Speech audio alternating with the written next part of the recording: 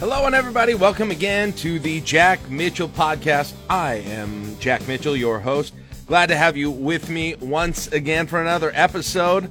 Hopefully you enjoyed. Last week we talked to Dr. Tyler White. If you didn't get a chance to hear that, we talked to the Lincolnite, University of Nebraska-Lincoln professor, expert in national security, about a lot of the headlines in the world across geopolitical lines last week, and kind of tried to put it in layman's terms with a lot of things that are happening and kind of beyond a lot of the spin that you're sometime hearing. So take a listen to that if you missed it. But this week it is time to get back to something that we started a couple of weeks ago, and a little bit of a project that I've been doing about nostalgia and getting back to some memories that I've got growing up in Lincoln and to some degree being in Omaha frequently. If you missed the first episode of this, go back a couple of episodes ago. You might want to start with episode 1. You don't have to, but you might want to, where I started my top 10 countdown of the places that I most directly associate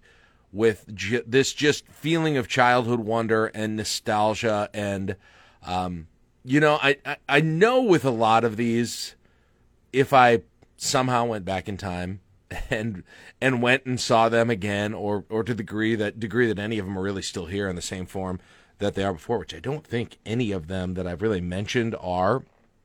Well, maybe one of them will be today, but nonetheless, like, I realize, I get how nostalgia works. As time passes, we sort of over-glorify the past, and there's a mystique there about it not being here now that creates something that was even bigger and more grand and more amazing and better than we even remember. And I'm fully self-aware about all of those things. And so maybe that's why it's good that I'm not actually physically revisiting any of these things. I'm not going back in time to any of these places, because the memories that I've got of them are better than duplicating any of the experience themselves. But I just want to clarify, like, I'm aware of that, and I think when I recall stories, I think they're mostly true, but I think they've sort of been relived over and over in my head so many times, and I've glorified these places to a place where they bring me a good feeling about my past. They bring me good memories about the past. They bring me memories of people who aren't around anymore, and just times that aren't around anymore either. And so I really like going down these rabbit holes, and to prepare for this, I've done. I ended up on a lot of Reddit threads. Really, there must be a lot of people on Reddit who like to sort of try and find the information about the nostalgia they've got about growing up in Lincoln, especially. And I'm sure every town has this as well. I know there are Facebook pages out there that have these pictures out there as well. I like them, but usually they go so far back into the past, like predating my era in Nebraska. We moved here, I mentioned in the previous episode, in 1986. Excuse me, just had to clear my throat there. We moved here in 1986, and some of those go so far back into the 60s and 50s that it's a little beyond my era. But I do love seeing those old pictures, and if I could put together some shots, some old pictures that people have of all the places that I mentioned on the last episode and this one together, I would actually love to do that at some point, and maybe I will. But anyway, what I've been doing is counting down 10 of the places, and some of these I'm kind of cheating, I'm combining them together, but 10 of the places that I most have just unbridled positive nostalgia related to my childhood for. And these are areas that are local. There was one in Omaha. Last time around, there's going to be one in Omaha. This time, the rest of them are in Lincoln. And so hopefully some of you have memories about these too. If you do, if you listen to this, hit me up on Twitter at Jack Mitchell LNK. You can shoot me an email at jackm@klin.com.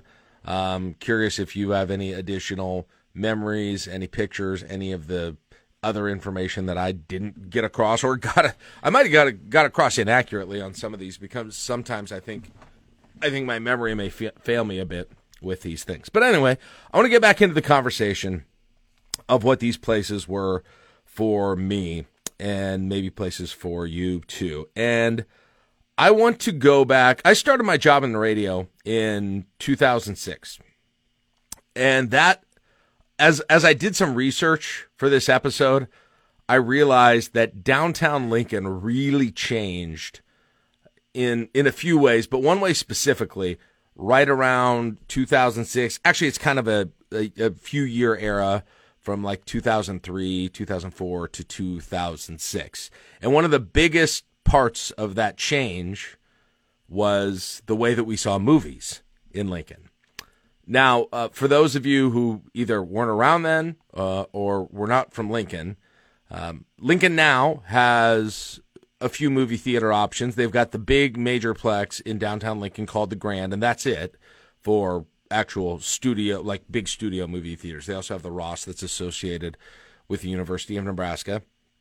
And then you can also go to South Point on I call it the southwest area of town, the big mall over there. You can go to Edgewood, which is over there on South 56th Street, kind of more southeast, south central Lincoln, or you can go over to East Park, which is right in kind of east central Lincoln there, and we'll get to more to East Park in a second. So that's it right now. So there are those 1, 2, 3, 4 options, and somehow, by the way, northeast Lincoln, and really East Park is north of O by about 50 yards, and then there's nothing any further than north of that for anybody who lives in north of Lincoln, which is still kind of ridiculous, but nonetheless,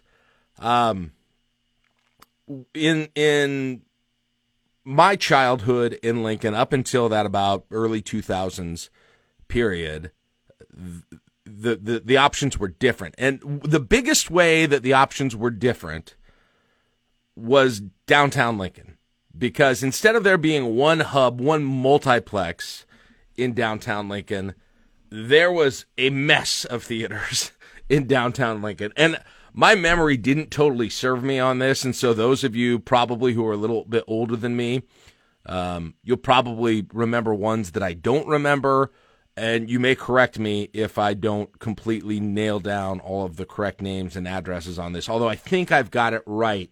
I think I've got it right here based on the research that I did that I just got back to here. So here's what I remember. So if you've been in downtown Lincoln, there is the Spire. It's the artwork that is over there. I think it's called the Lincoln Community Foundation. It's the Foundation Square. There's artwork there. I think you know what I'm talking about there. So that was one of them. Okay, and that one, I believe, if I'm recalling correctly, that one would have been all right, I don't want to get this wrong. I think that one would have been the Douglas 3. So that opened in 1973. There was an old YMCA over there, and that one opened at that point, and it closed, again, on 2004. So that was one of them that was over there. This was an entire intersection. So right across from there now is currently, you'll recall, this is still there. That's the Rococo Theater. That's there. And they'll have concerts there. You maybe have seen concerts. You maybe have seen other events that are there as well. That still exists there. Excuse me. And that's the old Stewart Theater. That was a single theater. All of these I can remember some super random movies that I saw at those places.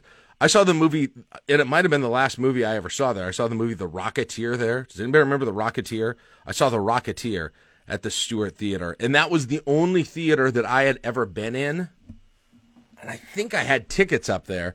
It was the only theater I had ever been in that had a balcony. I had never in my life, I don't think, been to a theater until I had gone to that one that had a balcony.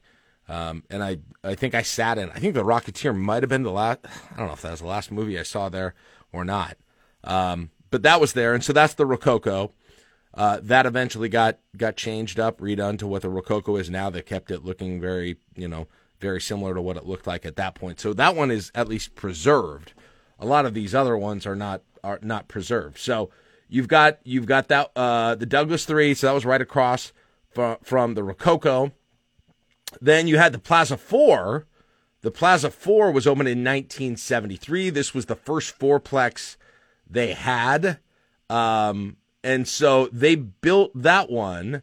Cooper Theaters bought this one instead of renewing their lease at the time on Stewart Theaters. They gave that up at the time and ended up doing that. The offices were actually built above the theater in the office section. When it was built, it was originally called the Plaza Theaters.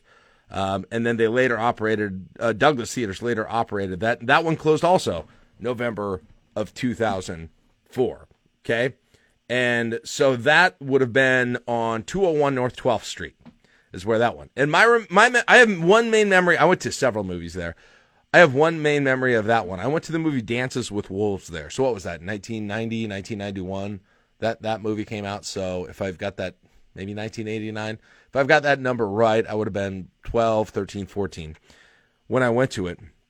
And I went with my folks. We went to the movie Dances with Wolves when it was getting all the critical acclaim with Kevin Costner there. And we sit down. It was a pretty crowded movie. It was very popular. Everybody wanted to see it at that time. And we sit down, and this somebody who's really tall sits down right in front of me in this movie. And my dad, my late father, hits me in the arm. And he says, Jack. Well, he called me John because that's my real name. He said, hey, you know who that is? That's Bo Reed. Who's Bo Reed? Well, you might not know now. It was a Husker basketball player at the time, a current basketball player at the time. And I was already, guys, in my days of extreme, just early days, probably 3 years into it at that point, 4 or 5 years into it, of Husker basketball fandom. And so I was pretty excited. And so Bo goes out because we had been sitting there for a while. The movie hadn't started yet. Goes out, goes to the concession stand, and I grab I asked my mom for a piece of paper, and she had a notepad in her purse at the time. And so I brought an actual notepad and a pen out to Bo Reed while he's waiting to buy popcorn with his then girlfriend, I think. More on that in a second. And I asked him for his autograph, sitting there in the concession line at the Plaza 4 Theaters waiting to see Dances with Wolves. Now, Bo Reed, I have to look it up again. I want to say he was 6'5", 6'6", maybe. Maybe he was only 6'4". I'll have to go check the old rosters and see how tall it was. But anyway, he was nice enough. He signed my autograph. It was cool. We got back in there and sat down and started watching the movie. And I'm giddy. Bo Reed sitting in front of me. We're going to go see this movie. And if you remember, if you've ever seen Dances with Wolves, they talk a lot in a non-English Native American tongue during that movie. And so there is a necessity for a lot of subtitles during the course of that movie. And my level of excitement for Bo Reed sitting in front of me started to dissipate when I realized I got a guy who is close to a foot taller than me in front of me, and his head is such that I can't read the subtitles in the movie at all whatsoever. And so I'm jerking my head around on every side, trying to see around Bo Reed, trying to read the subtitles of the entire movie. And I still don't know that I caught a lot of key points of Dances with Wolves. And to this day, I don't think I ever re-rented Dances with Wolves. I don't think I've seen Dances with Wolves. It's one of those movies that I saw in the theater, and I don't think I just ever had any reason to watch again. I don't think I ever saw it again. And so I'm still not sure I totally grasped the detail of the movie Dances with Wolves, thanks to Bo Reed.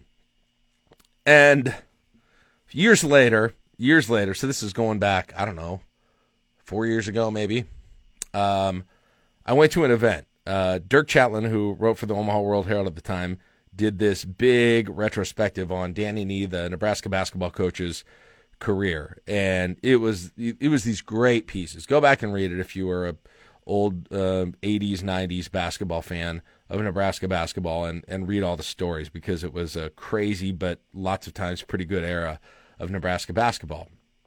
And he did, to kind of celebrate it, he did a live show where he brought up a bunch of the players who were on those teams, including Bo Reed, and he had Bruce Chubbuck there. He had some others there as well, and just kind of did a live show and asked him questions. And so afterwards, I introduced myself to Bo Reed, for a variety of reasons. I just wanted to meet him and tell him that I enjoyed the show. But then I was like, you're not going to believe this, but I remember going to this movie at the Plaza 4, and you were sitting in front of me, and I asked you for your autograph, and I think you were probably on some kind of a date, and I just want to say, I was like, I hope I didn't ruin your date by bugging you when you were out at Dances with Wolves with the movie. And Bo says back to me, and he was like, you know what? Yeah, that was probably the woman who went on to be my wife, who I now have divorced. So I was like, oh, jeez. So anyway, I didn't ruin anything, at least at that point, with that whole thing. So anyway, back to the theater. So that was the other one. So we had the Douglas 3, we had the Stewart, okay, and then we had the Plaza 4. I don't remember anything specific to the Douglas 3. I'm sure I went to movies at it. That's the one where the Spire was. But I don't have anything specific. And then you had another one. So people, you younger people in Lincoln, like, so we had, Stewart had 1 theater, Douglas 3 had 3 theaters, so that was 4. The Plaza 4 had 4 theaters, so that was 8. And then you had the Cinema Twin that had another 2 theaters on top of that. So Cinema Twin was also right in that same area. So you're like, this is like an intersection here where you got theater, down the street a little bit more, and a 4th theater.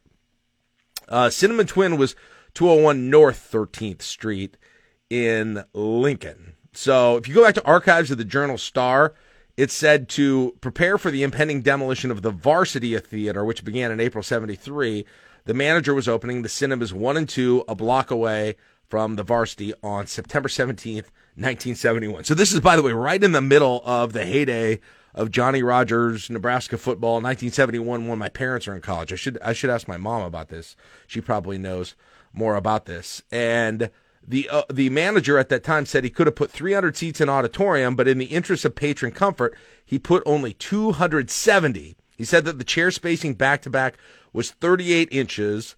Another feature for patron comfort was 5 air conditioners with separate controls to control the airflow. So the opening films there were Summer of 42 and Le Mans. A week later, they reported that Summer of 42 had been sold out since it's open, and it ended up playing there until December 24th, 1971. They ran that movie there from September 17th to Christmas Eve in 1971. So they then sold that one and the State Theater, which we'll get to at point, to Westland Theaters, Colorado. Then it was called the Cinema Twin later after that. It was the corporate headquarters of Douglas Theaters. That was closed also November 18th, 2004. At that point, a day before the Lincoln Grand opened up, the current Lincoln Grand opened up at that point. Cinema Twin, and here's the crazy thing I remember about the Cinema Twin.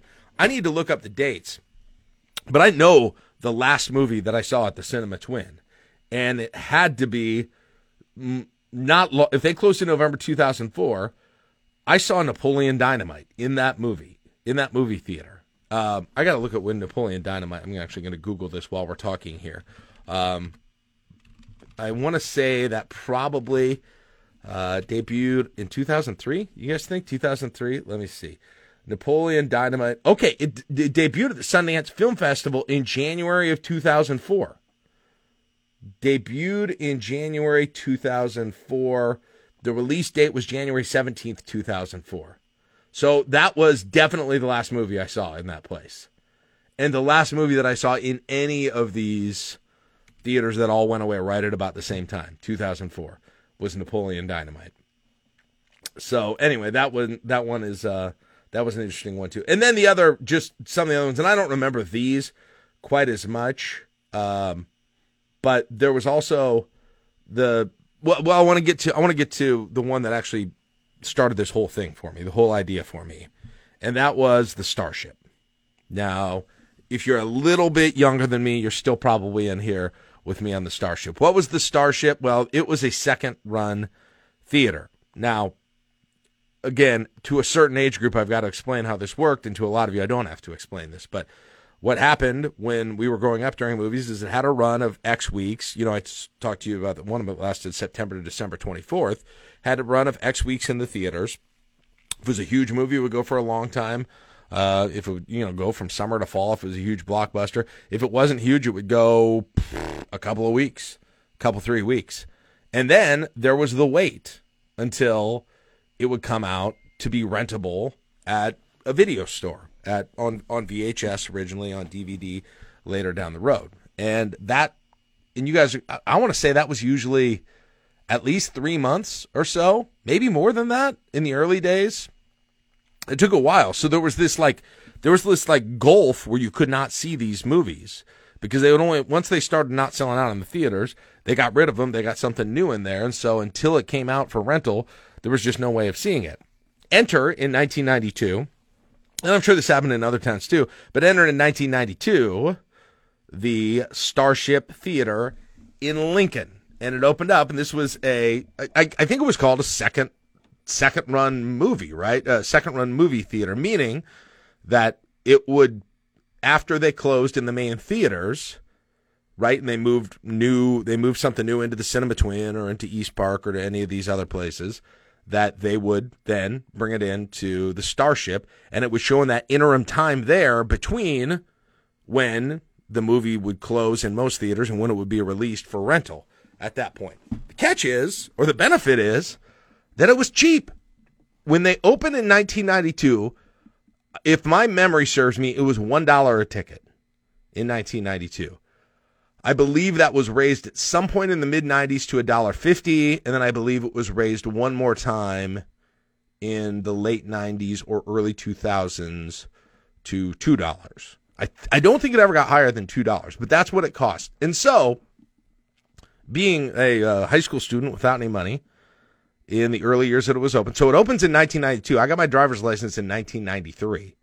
So the first time I can just decide to go to movies on my own, this thing was still brand spanking new, and it was costing $1.50 to go to a movie. So there were very frequent times where you would go to the Starship, and it had 9 theaters, and you would go there, and you wouldn't even plan what movie you were going to go to when you were there, right? I mean, normally you look through the papers, you find the show times, so forth. You would go there, and you would just decide what movie you were seeing at the time. And there might be a chance. There was a decent enough chance. I left movies multiple times just watch some of them, or I would arrive late to movies when I was going there. And it was this freedom that you had because it was $1.50, or it was something that you'd seen 4 times before, but you were still doing it at this point. Movies I remember seeing, there's a lot of them. I saw School Ties with Brendan Fraser there. I remember my friends let me know it was one of those deals where we didn't know what movie we were going to, and I was late. I was coming from somewhere, and I don't know what. I couldn't have texted them. I don't know why. Somehow I found out they were at the Starship 9, and I had to figure out what theater they were in, and I don't even know how I did it, but I got about 20 minutes late into the movie School Ties, which is look it up. It's got some serious subject matter in the whole thing. And I walk in about a third of the way through this movie and picked it up from there on. I saw a couple of Highlander movies there with my friends where we were the only ones in the theater and just talking at full normal volume during the entire thing. I saw the movie Natural Born Killers there, which at my age at that time was very disturbing to me. Tons of them. There were tons of them. And it changed the movie going experience so much because the price was so nominal that there was no pressure on picking something you liked. If you didn't like it. You didn't have to stay, and it was just a go. Or you're going to multiple movies over the course of a night there, and there's no doubt I spent more time in that theater than any of the other downtown theaters. I probably also spent that much time at East Park, which we can get to here in a second. But that thing closed during the holidays of 2006. I went back and looked at some of the old notes on this thing. It was a business decision spurred, according to the Daily Nebraskan, by Hollywood's increased promotion of DVD sales, which has hurt second-run theaters such as the Starship, said the CFO of Douglas Theater at the time. Now, I didn't know this, though. Lincoln's college students wanted to keep it open. They spearheaded a petition signed by 300 people.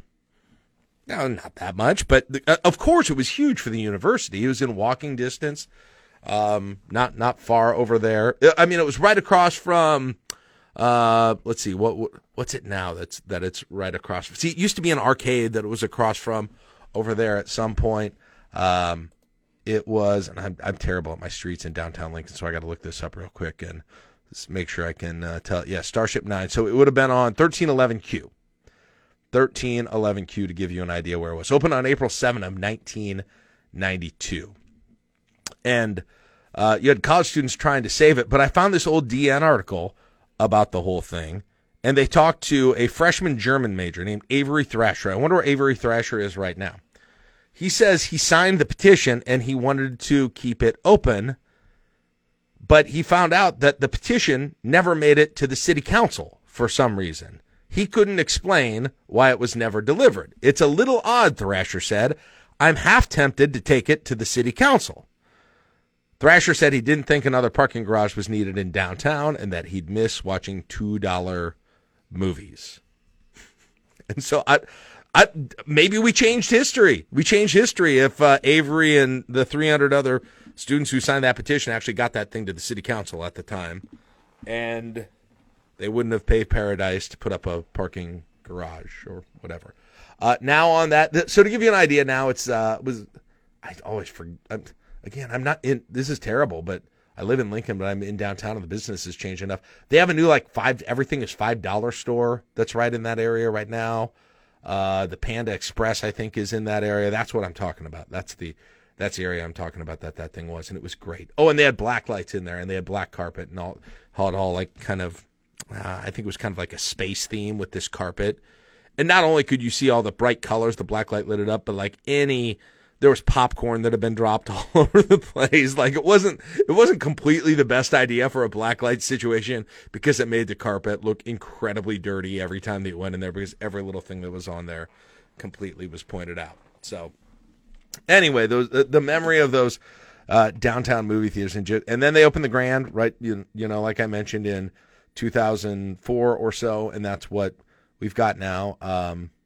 Man, and I bet I've been, this is crazy. So 2004, so that's been open 19 years. I've lived in Lincoln the entire time.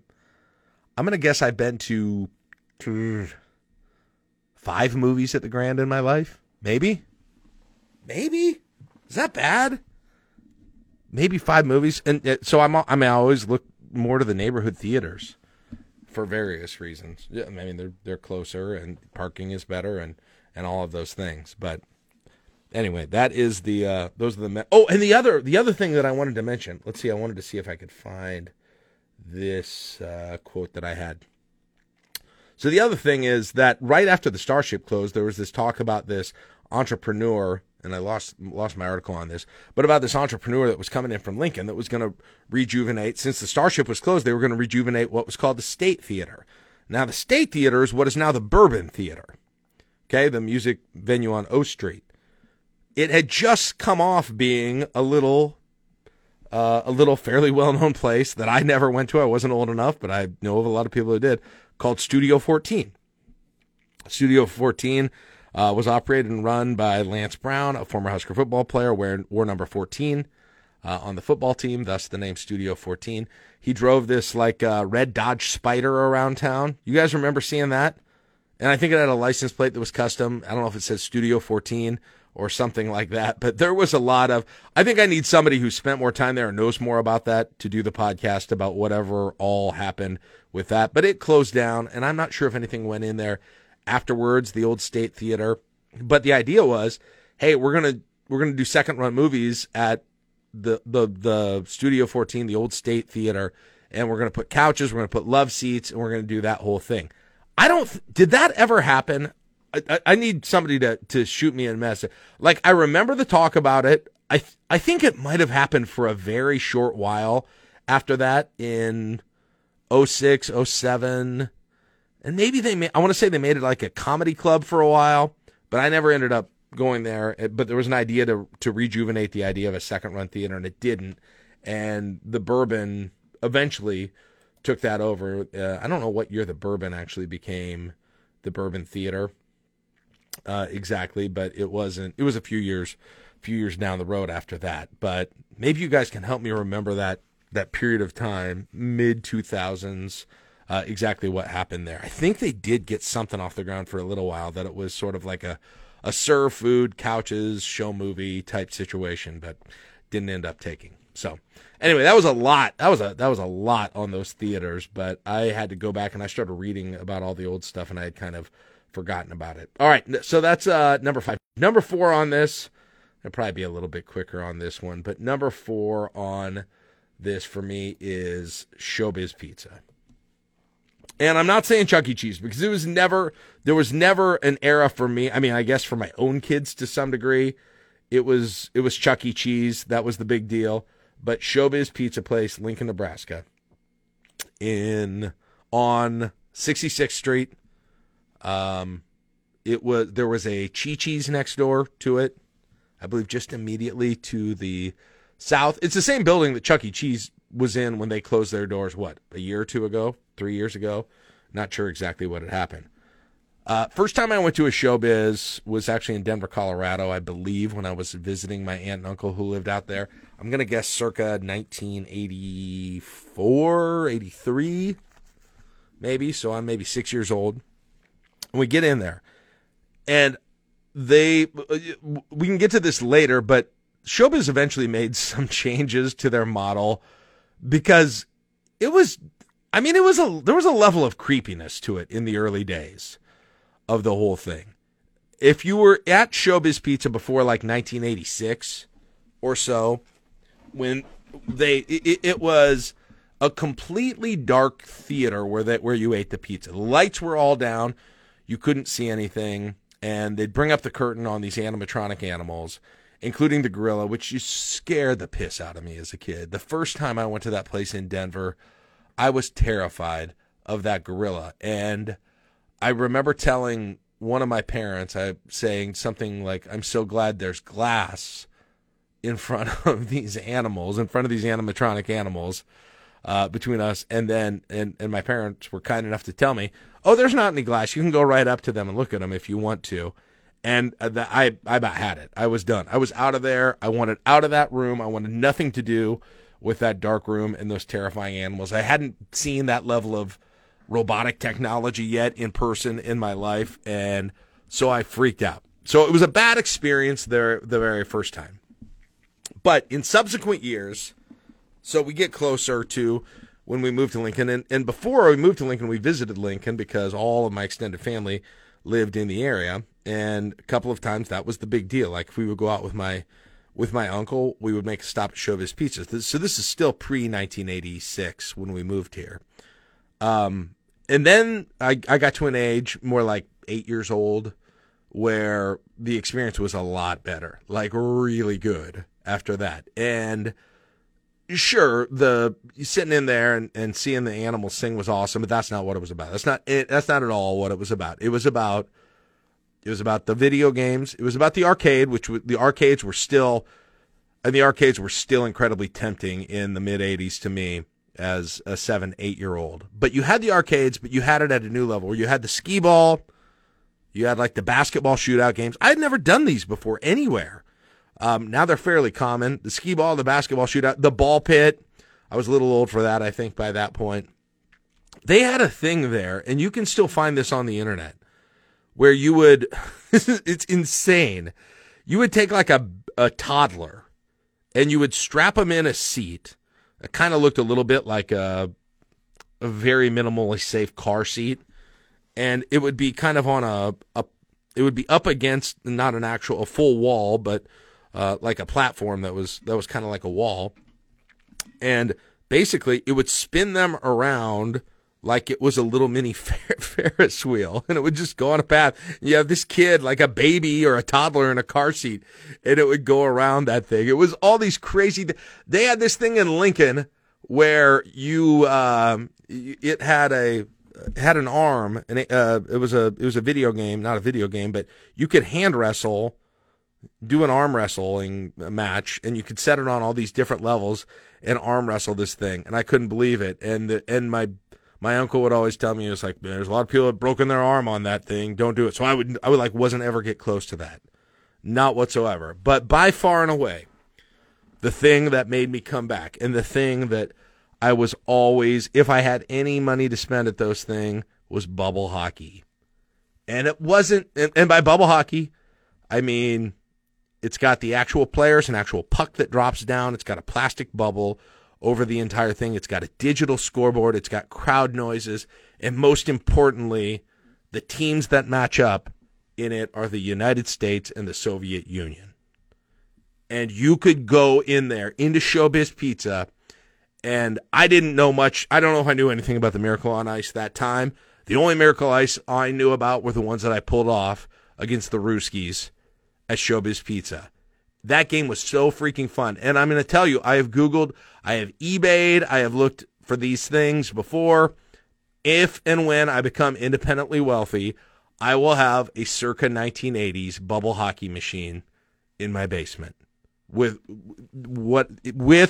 there's no way, and it will have to have the USA CCCP guys on each side. And I always felt bad for the person who had to be the Soviet Union when we played, because I never would. I was always going to be the USA, and I wouldn't even play it if I had to be the Soviet Union in this whole thing. But the crazy story of Showbiz, which I didn't realize this, I think there might be some kind of a documentary on this or something, but just doing a little reading. So essentially, there was this guy named Nolan Bushnell, okay, and he created Pong. Remember Pong, the very original, like the first ever sort of video game of all time? And so, and people had, Ataris were big at this time, too, by the way. I had a friend across the street who had an Atari. And so they were getting going with that. And so in the mid-70s, they decided, hey, arcades are so big, why don't we make a restaurant that basically not only has an arcade in it, but has these animatronics that we think we can make. So arcades are already huge in bowling alleys, all of these other places. We need to get the younger kids, like me at that time. I hadn't been to an arcade for the most part in a bowling alley at that point. We need to get kids like me in there. And so 1977, Atari opens Chuck E. Cheese. Then it was they bought out the place called Pizza Time, so they called Chuck E. Cheese Pizza Time Theater. It was in San Jose. It was a big success, and so they buy the Pizza Time franchise, and they're going to make all these places. Well, here's the issue. Apparently, one of their big investors at that point started thinking, hey, and the guy's name was Robert Brock. He had a big portfolio of Holiday Inn Hotel franchisees. And he says, look, I don't think that the Atari people are going to be making animatronics that are up to date here. The technology's moving faster than they are at that point. And so he had signed on to go with Chuck E. Cheese, and he backed out. He worried that Chuck E. Cheese's dancing animals weren't technologically sound enough for the early 80s. And so he backs out of this whole thing, about to do the first location of Chuck E. Cheese's. He voids the entire agreement and the entire part, and starts a new partnership with another company called Creative Engineering that he thinks is going to be making better dancing and singing animals. And he opens the Showbiz, which is the new one, in 1980, and his hotel corp operates and owns 80% of those at that point. And this group, CEI, they made the animatronics show, the Rock-afire Explosion with the gorilla I Was Terrified. They owned and operate the rest of it at this point. And so in 1984 then, after this guy, the Showbiz guy, backed out of Chuck E. Cheese files for Chapter 11 bankruptcy. Showbiz buys them all up at that point, and they call the new thing Showbiz Pizza Time, which is a combination of what Chuck E. Cheese was at the time and Showbiz.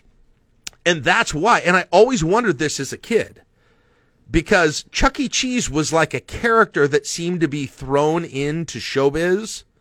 You would have the Rock-afire Explosion, but then you would have the Chuck E. Cheese like sort of separate, and I didn't ever understand the matchup. Well, that's why, is because Showbiz bought out Chuck E. Cheese, but they wanted to keep that character involved in the entire thing. And then eventually down the road, it went back to Chuck E. Cheese eventually. In about 1986, They started to make changes to the entire thing, increased lighting, boo, redesigned food menu, table service, which they didn't have. You had to go out and get your pizza yourself. Self-serve fountain drinks, distinct toddler areas.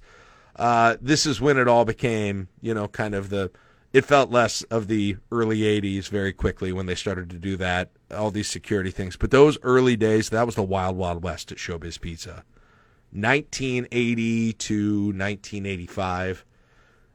Really, it was probably before I lived in Lincoln. For the most part, it was trips coming up to Lincoln and other places that it ended up going there. So I still have and then I would go later to Chuck E. Cheese, like with my kids, and it was just a disappointing experience. Even that one in Lincoln was such a disappointing experience because of just the sense of awe and fear that I had for Showbiz. And just to show you how much things have changed, when we bought my very first starter house in 2003 in Lincoln, my wife and I moved into, and they had this old garage, and the previous owners had left some crap in there. One of the things they left in there was an ashtray that was a Showbiz Pizza Place ashtray.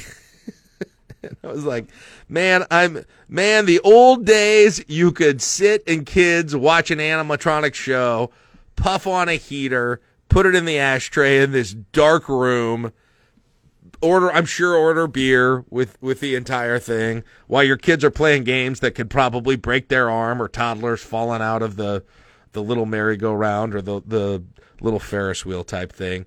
That was a very essentially late 70s, early 80s feeling at that place. And then it changed. But it was still so exciting. All right. So there you go. That was another one for me. What other one? God, I got to go. I'm taking a lot of time. Number three for me, malls. Malls in Lincoln and Omaha. During the heyday. Okay, Lincoln, when we moved here, had both Gateway and East Park. They still have both of those, but it's changed so much from where it is now because they seem to be co-equal malls, essentially, in Lincoln in the late 80s, essentially. And in fact, I would argue East Park was the cooler of the malls if you were going malling during the malling era. Because, number one, East Park had a movie theater, so that was a big deal there. Both of them, see, the thing, Gateway just felt like a big hallway between Sears and Montgomery Wards, and I don't even remember what was all there. Brandeis, Dayton, Miller and Payne. It felt like it was just these, and a lot of the places that are covered indoors now were outdoors at that point. And so it was like where your parents shopped for the most part. East Park had the movie theater, number one. That was a big deal. Tons of movies there. It had a food court, as did Gateway, but attached to the food court was an arcade. Originally called Sluggo's, later called W.C. Frank's. And that place for, I'm going to say, circa 1990 maybe. I don't know what year it even actually changed over. I didn't find that information. But I remember going in that place, Sluggo's. I probably had been dropped off by my parents with a friend there or something like that. And there were kids smoking in there. There was a lot of stuff in there happening that I felt like there was loud music in there. It was the end of the arcade era. I admit that. Like, the arcade era was probably more over in the mid 80s, like the prime arcade era. And so we were probably talking late 80s, early 90s on this thing, but it still felt pretty debaucherous for a teenager who couldn't drive yet, or a preteen who couldn't drive yet at that point. And then I remember that point. Then they changed over to W.C. Frank's, and it felt like there was more lighting in there at that point. It was kind of the same thing that happened to Showbiz. It's like everything was dark. They realized sometime in the mid to late 80s that we can't have every place be completely dark and creepy all the time. Every place. And it made every place a little bit less cool, but they did it. And then it became the place that I remember playing two things mainly there. Both of them basketball arcade games. One of them everyone remembers because it's called NBA Jam. And it became huge. It became a console game, But the original arcade version of that game in the early 90s was a video game arcade experience that was bigger than anything. The amount of money that you were willing to continue to put in that game and the experience, the full experience of that game was unmet. And yeah, I went through the era of Pac-Man and Donkey Kong and Centipede and Q*bert and Joust and Galaga and Space Invaders. I went through all of the arcade games. And there were even some of the early sports games that they would have. Nothing for me personally. Nothing ever quite gave me the feeling of playing NBA Jam on arcade. Now, the other thing, there was another one though, and you might have to look this one up. There was an arcade game that was out at about the same time as NBA Jam originally called Run and Gun. And it was, again, sort of this crazy, unrealistic, dunk crazy basketball game that now probably just looks completely stupid. But the level of fun that game was, and the amount of bragging rights, the amount that people would be impressed if you could do well in that game, you would have a crowd gathering around you in that place, was unbelievable. And so I need to find, I'm sure you can buy NBA Jam. I think I went to Sam's Club and they had a little NBA Jams Club, or a little NBA Jam mini arcade game. Nobody's buying Run and Gun anymore. That's the one that I want to find. They didn't have the NBA license, which is part of the problem. NBA Jam had obviously the NBA license, had all the teams, had most of the players. Some of the players somehow weren't on there, if you recall the original version. Like, was Jordan not on there? I want to say Jordan wasn't actually on the original. Is that right, or am I making that up? Like, you had to be like Bill Cartwright and Scottie Pippen, or John Paxson and Scottie Pippen if you wanted to play with the Bulls. And I don't even remember if the Bulls was the go-to. Like, I remember some weird teams were good, like the Nets with like Derek Coleman and Drazen Petrovic were a weird thing to go with, and I'm trying to remember what some of the, like, I want to say maybe like the Cavs were a good team to be on that thing too. Brad Daugherty maybe, Mark Price. But anyway, that whole thing with them all, and then East Park. For those who remember East Park, I should back up. Before you get to the food court, before you get to the theater, before you get to the arcade, first thing you know, you go in, the first turn to the right is the record store. The record store, which was originally called, I think I've got my timeline on this right, which when we moved here was originally called Pickles. It was then called Twisters for a short time, and then it became Homer's. And I think Homer's still exists in Omaha. It doesn't exist anymore in Lincoln. But that was, especially as I got a little bit older into the early 90s, that place was a sacred place for me because, number one, CDs, I think I got my first CD in probably about 90, 91. And so once the CD boom started, it was huge for me. And the other thing is, this was pre-Barnes & Noble too. And I don't remember them having this at a lot of other places, but they had listening stations. So you could go, they would put out on display a CD that you could go listen and you could sample there. And that was incredible because that wasn't something I had done at that point, like the listen before you buy thing. And the only way you were hearing any of these songs, of course, at that point was on the radio. And she had never heard any of the album tracks on these albums that you had heard on the radio. So you turn on, right? Pearl Jam's just starting to get big. I haven't heard any of the album tracks besides Even Flow or Jeremy at that point, or pick another album at the time. And so that was crazy too. And so between that, the posters, the Rolling Stone magazine, I'll still remember walking in there the first time I saw that Rolling Stone magazine where they had Janet Jackson without her top on there. You know what I'm talking about if you were around in the era and saw that. That was still a moment in my life. So that was huge. And then you go down further in the mall at a place called Asian Treasures, which Chinese throwing stars that they had there. That was a big... I think everyone in Lincoln, there was a generation of people in Lincoln who thought they were going to be able to defend themselves and need to defend themselves with throwing stars very frequently. That was a huge thing. They eventually had a place called Team Spirit, and Gateway had a place called Pro Image.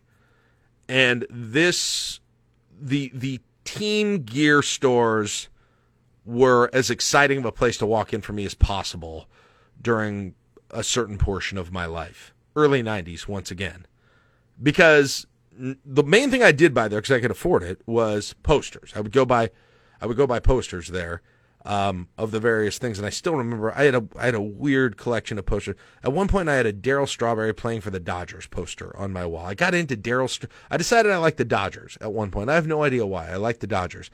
I bought a Kansas City Chiefs poster, and you can still Google it, where it showed a bunch of the Chiefs player, and it was wildly problematic. Like, they were all dressed up in, like, war paint, Native American gear. I wasn't smart enough at the time to know how problematic that thing, and I hung it in my room for a long time.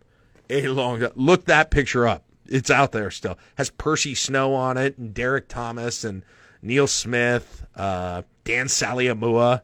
I think they're all on that picture as well. But the thing that I really went in there to do was just look up into Meyer, because I knew I was ever going to buy it, because they had the actual, at the top of Team Spirit and at the top of Pro Image and Gateway, they had the authentic jerseys, the authentic baseball jerseys. And keep in mind, this is at a time now where all of the music artists, all of the rap and hip-hop music artists are making jerseys the most coveted thing that I could ever imagine. Authentic baseball jerseys.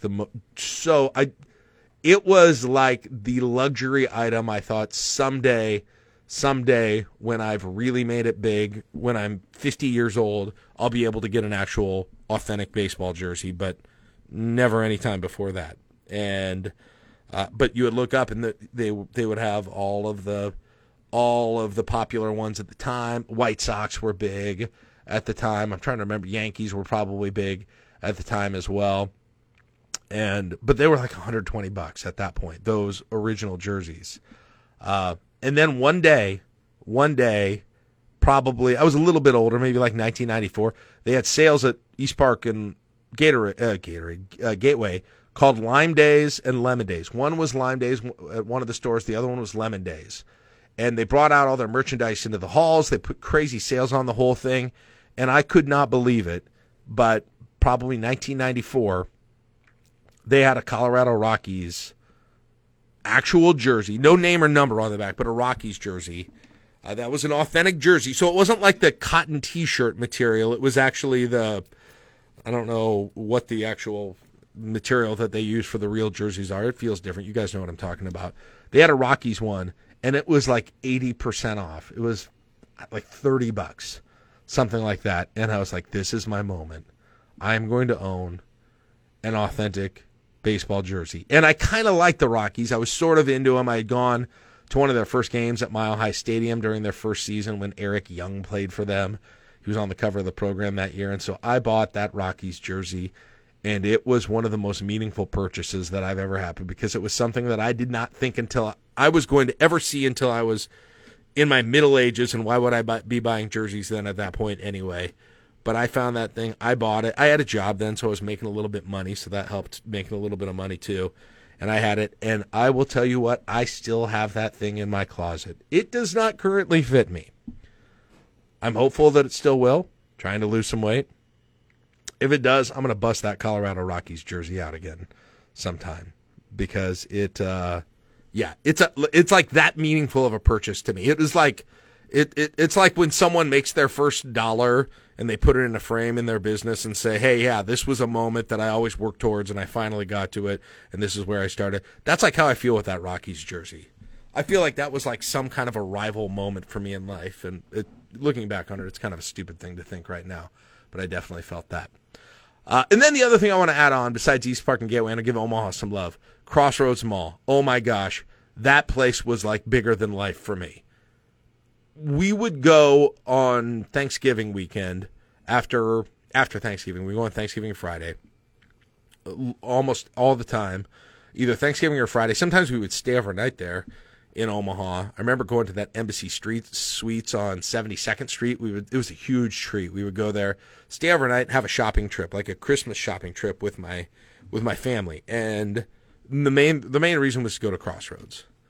Because Crossroads was like every mall situation Lincoln had, but like the way that malls were portrayed in popular media. Unlike what it felt like in Lincoln to some degree. Lincolns were smaller. They didn't have the massive food court.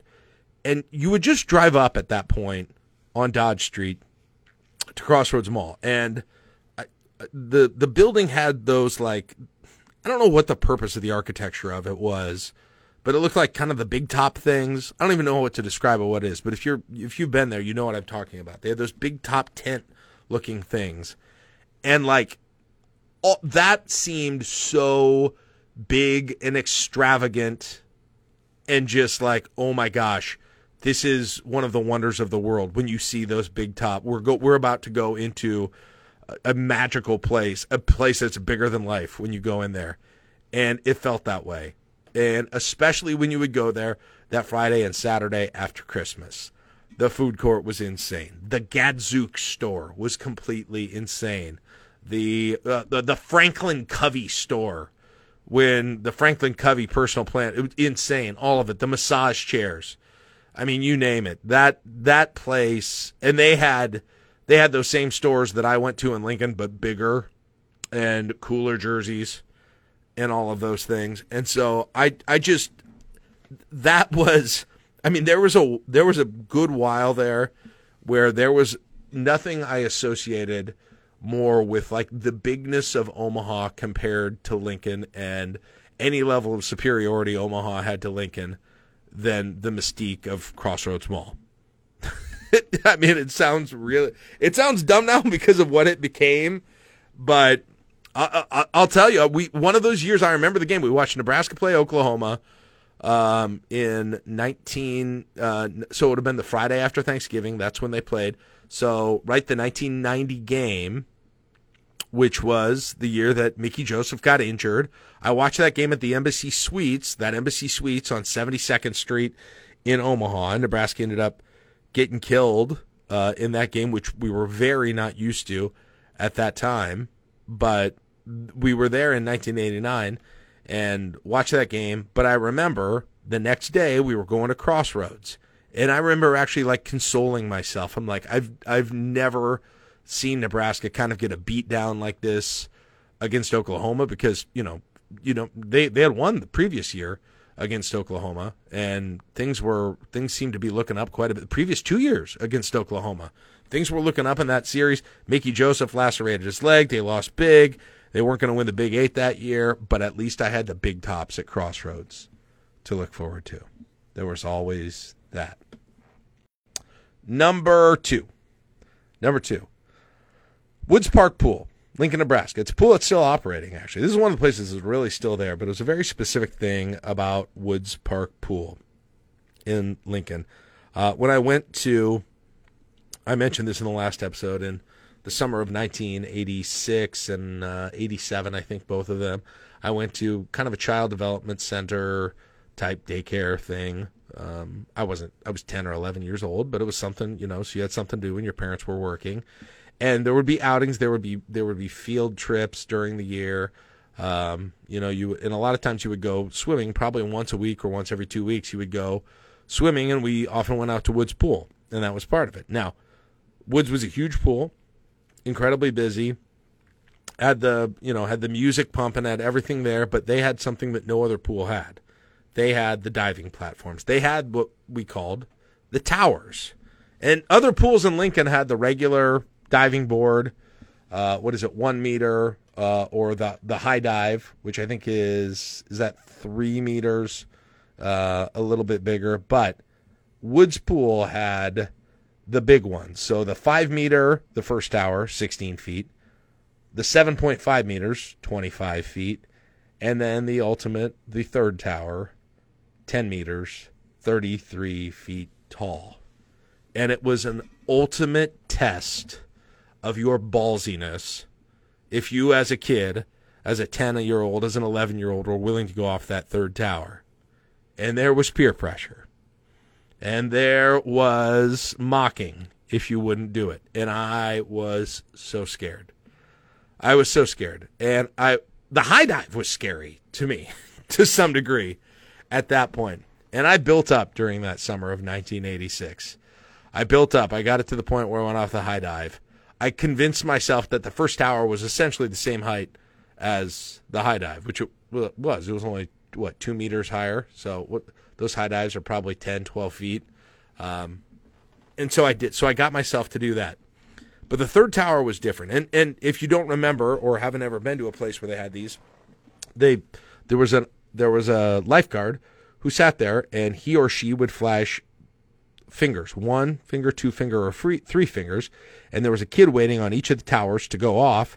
So she'd say one goes, one jumps off, swim to the side, wait for a little bit, 2 goes off, swims to the side, and then 3 would go. But 3, the rule was, at least as I recall, the rule was for the third tower, you couldn't just jump off. You had to get a running start.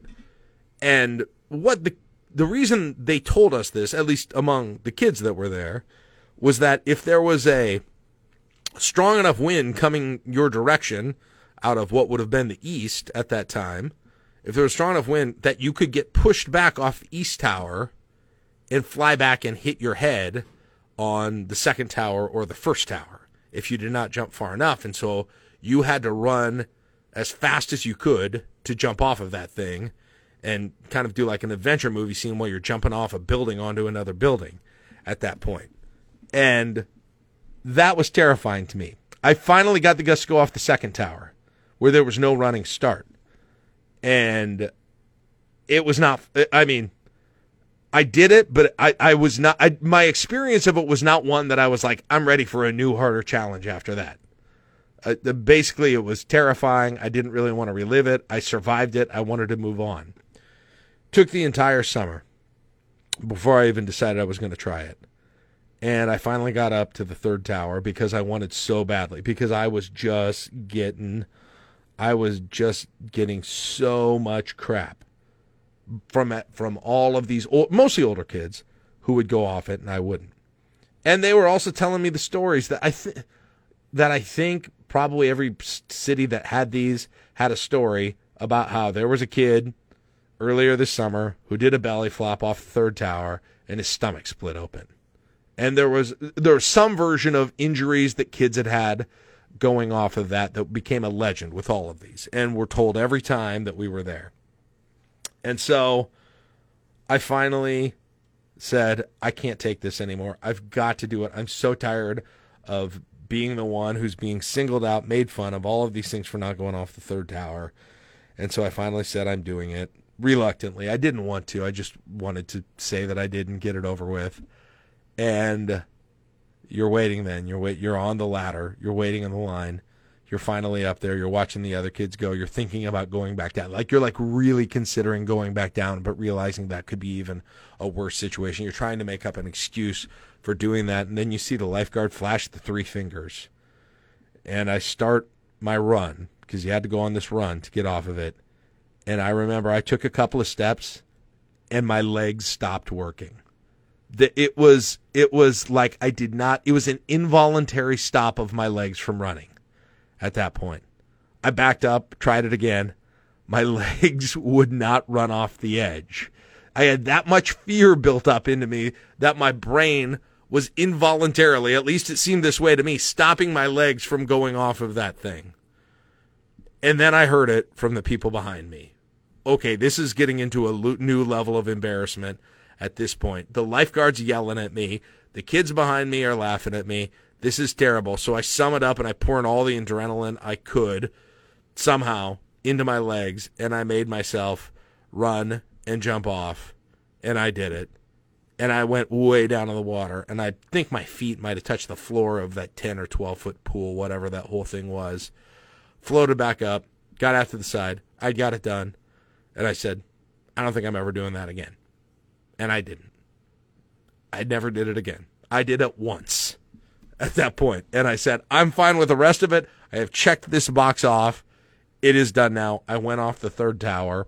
I have accomplished this as a 10-year-old. I'm going to retire now from my diving career.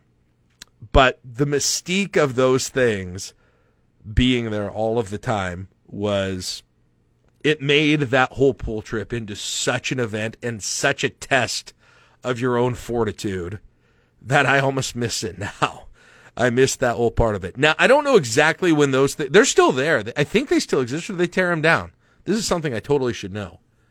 I know they're not open anymore. And I know there are stories of them closing them publicly, but still using them for competitions for a while. I know there's also a lot of stories about people using them during after hours as well and jumping off of them. I don't know, can you climb up them if you want to now? I'm going to have somebody give me some info on this thing. I don't know the answer to that. But that third tower, if you're ever down there and you see it, that was a moment when I finally overcame all my fears for once.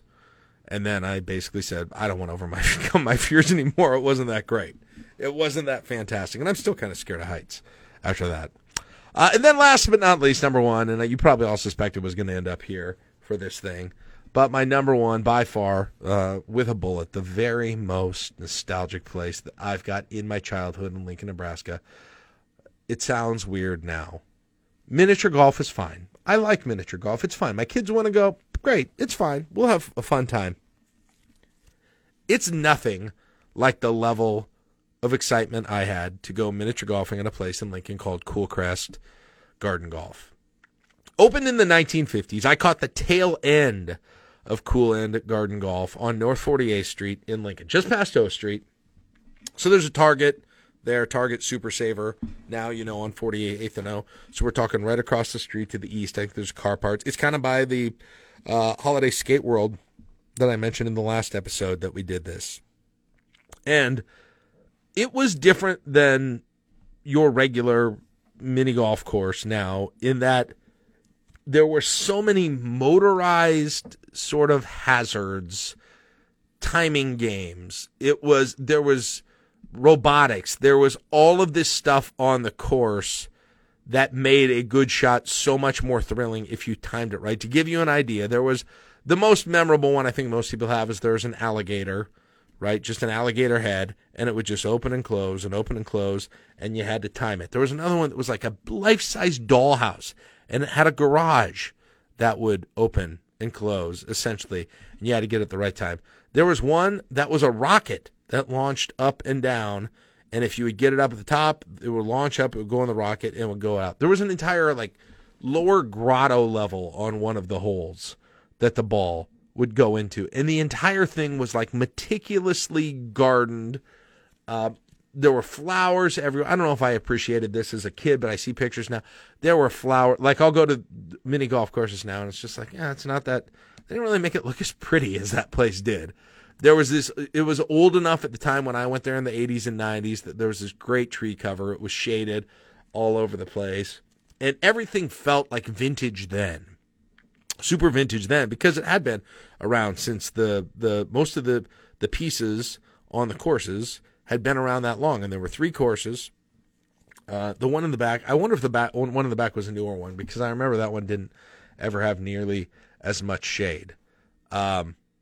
And the other thing about this, that it's odd that I have this much of a positive memory about the whole thing, and I still can't quite put words into why it was so incredibly exciting to go there, other than I was a kid, and there was just a real level of care and thought put into making that place a really special experience, I guess.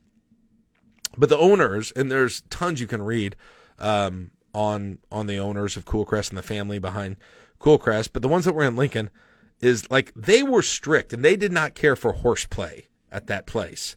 I saw with my own eyes multiple kids, multiple people I was with, friends I was with, go ahead and have their game ended, have their putter taken away because they had raised it above their hips, or there was unnecessary horseplay, or hitting the ball really hard, like you do sometimes at a miniature golf course, and knocking it off one of the holes. They were there patrolling, you have the golf marshal going around when you're actually golfing at a golf course.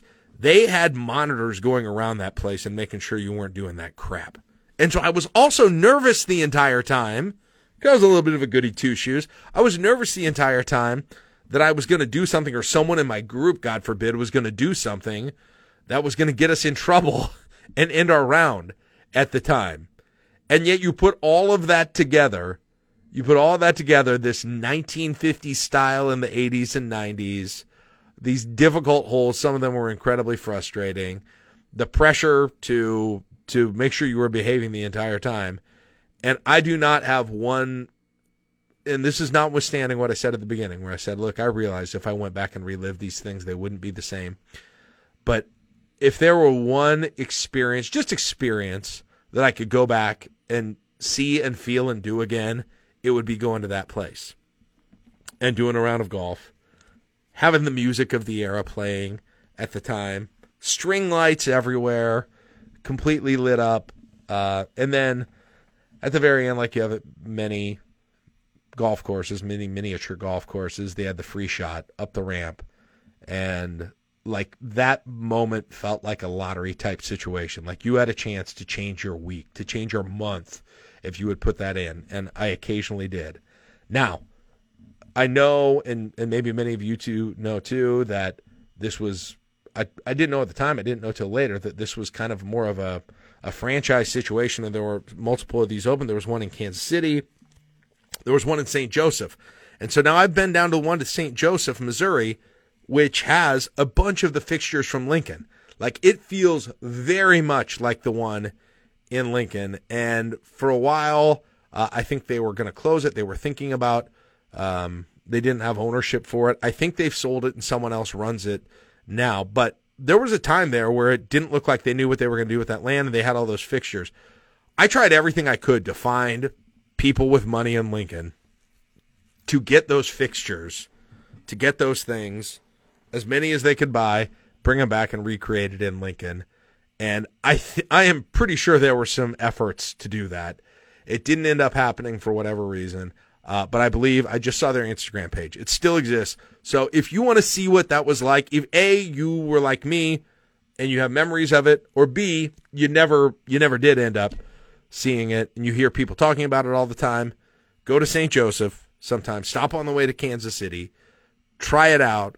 I don't know if it's going to make sense to you. I don't know if you're going to go there and you're going to be like, I get it, because you're not a kid and it's not 1986, 1987, but you can at least know what we're talking about, and you can still probably, and I know you can play on a bunch of the holes, a bunch of the stuff that were the exact ones that so many of us in Lincoln played on when we were kids. I'm such a nerd. I found on eBay a postcard, a Lincoln postcard from the 60s that had Cool Crest golf course on it, and I've got it up on my, if you ever watch any of my video things that I do, it's right over my shoulder by that neon sign. If you look to the left of the neon sign, I have it displayed. It's a Cool Crest golf course postcard.